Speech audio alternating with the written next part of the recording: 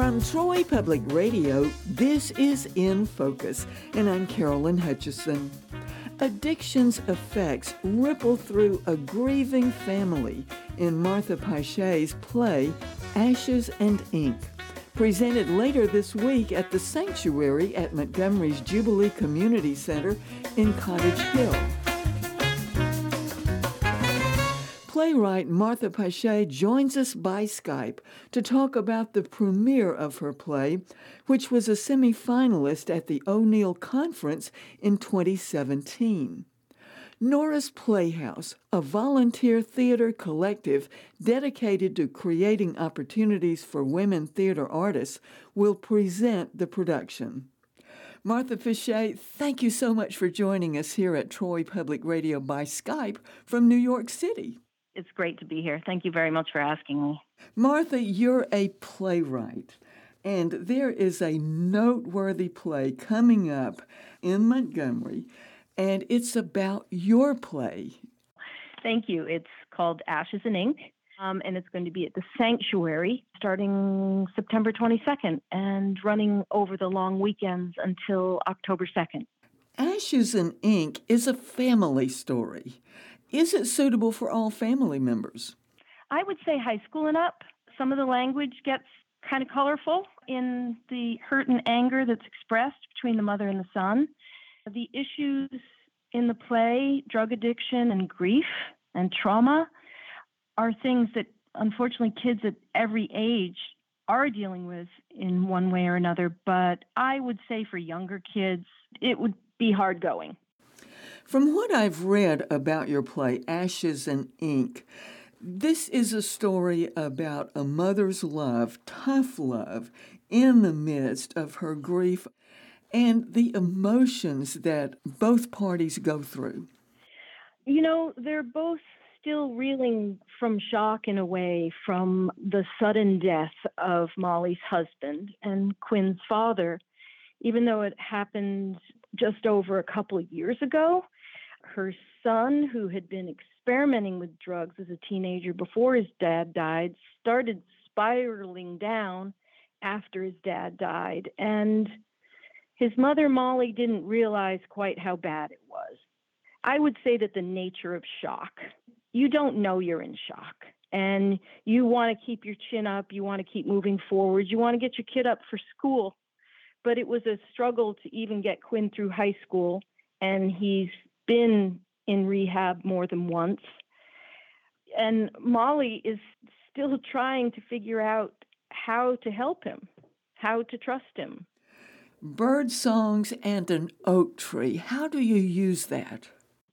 Well, Molly and her sister Bree have a sound design business that they're selling. And Molly is, I would say, obsessed with the song Sparrow, even though her sister kids are about that, and they need far more than that in their sound design library. But the thing for Molly is that the song Sparrow is a songbird, and they acquire language the way we do. The little bird, it's almost like mimicking plastic song before it starts to crystallize into a repertoire.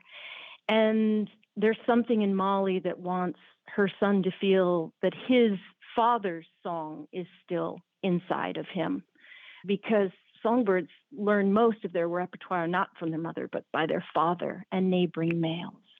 And the oak tree, to me, as a playwright, symbolizes the depth and the strength of family. I mean, not only do birds nest in trees, but they are, I feel, such a lifeblood for all of us, not just the solace that comes from nature, but the metaphor of the roots beneath the ground.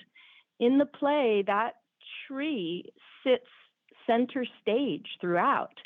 And the play centers on Molly's apartment in the city with her son, but also goes on the other side of the tree to her boyfriend's house in the country with his little boy. So there are things that happen around the oak tree as well. This is a project of Nora's Playhouse, and Nora's Playhouse has been active in a project with Lanier High School in Montgomery. Can you tell me more about Nora's Playhouse? I live in New York City, and the very committed women who started Nora's Playhouse, most of them had met at a graduate program at NYU. And they came upon my play some years ago, and I've done development work with them. They wanted to produce something in Montgomery. Caroline Reddick Lawson, who is the director of my play, is also the executive director of Nora's Playhouse. It's just incredible how committed they are as a group of women to telling women's stories. I'm just really overjoyed that they chose mine and have just really been committed to developing it with me. When will the play be presented and where? Well, it's going to be at the Sanctuary. It's on Goldthwaite Street, and it starts on the night of September 22nd. That's sort of like preview night, like dress rehearsal. The official opening night is Friday, September 23rd, and then it's going to run on Saturday night.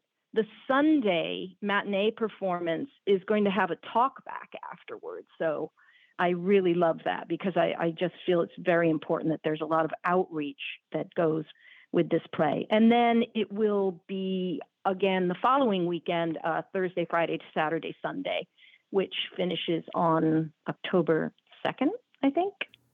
With what you've learned about addiction, you've come to the conclusion that it actually affects the whole family.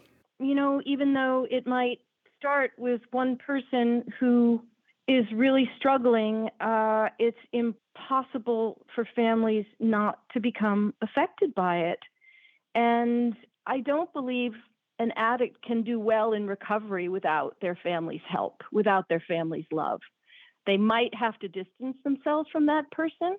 That's what the play is all about. How do you help? How far away do you stand? How much do you trust the addict to sort of maintain sobriety, recovery? But I do feel that there is so much shame still surrounding addiction and alcoholism that it becomes a family secret that can be so corrosive when in fact it needs to be the opposite. The addict needs to feel that they're heard, that maybe the younger brother who's taken a hit from this is heard, that the parents can still communicate, that they can all find help.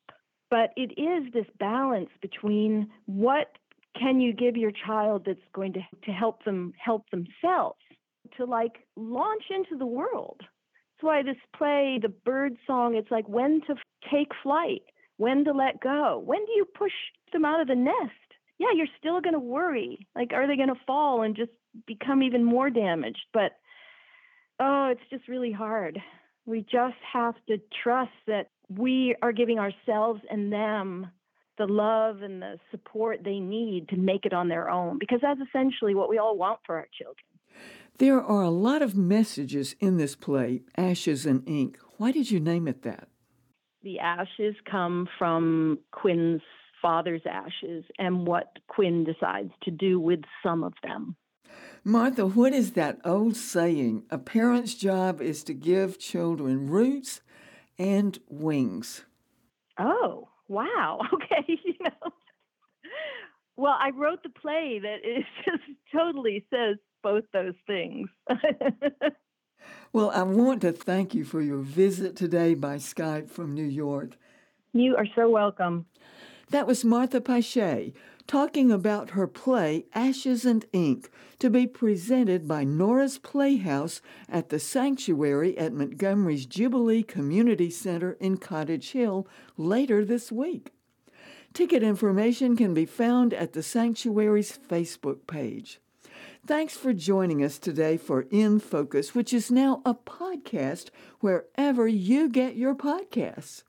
I'm Carolyn Hutchison, and this is listener-supported Troy Public Radio.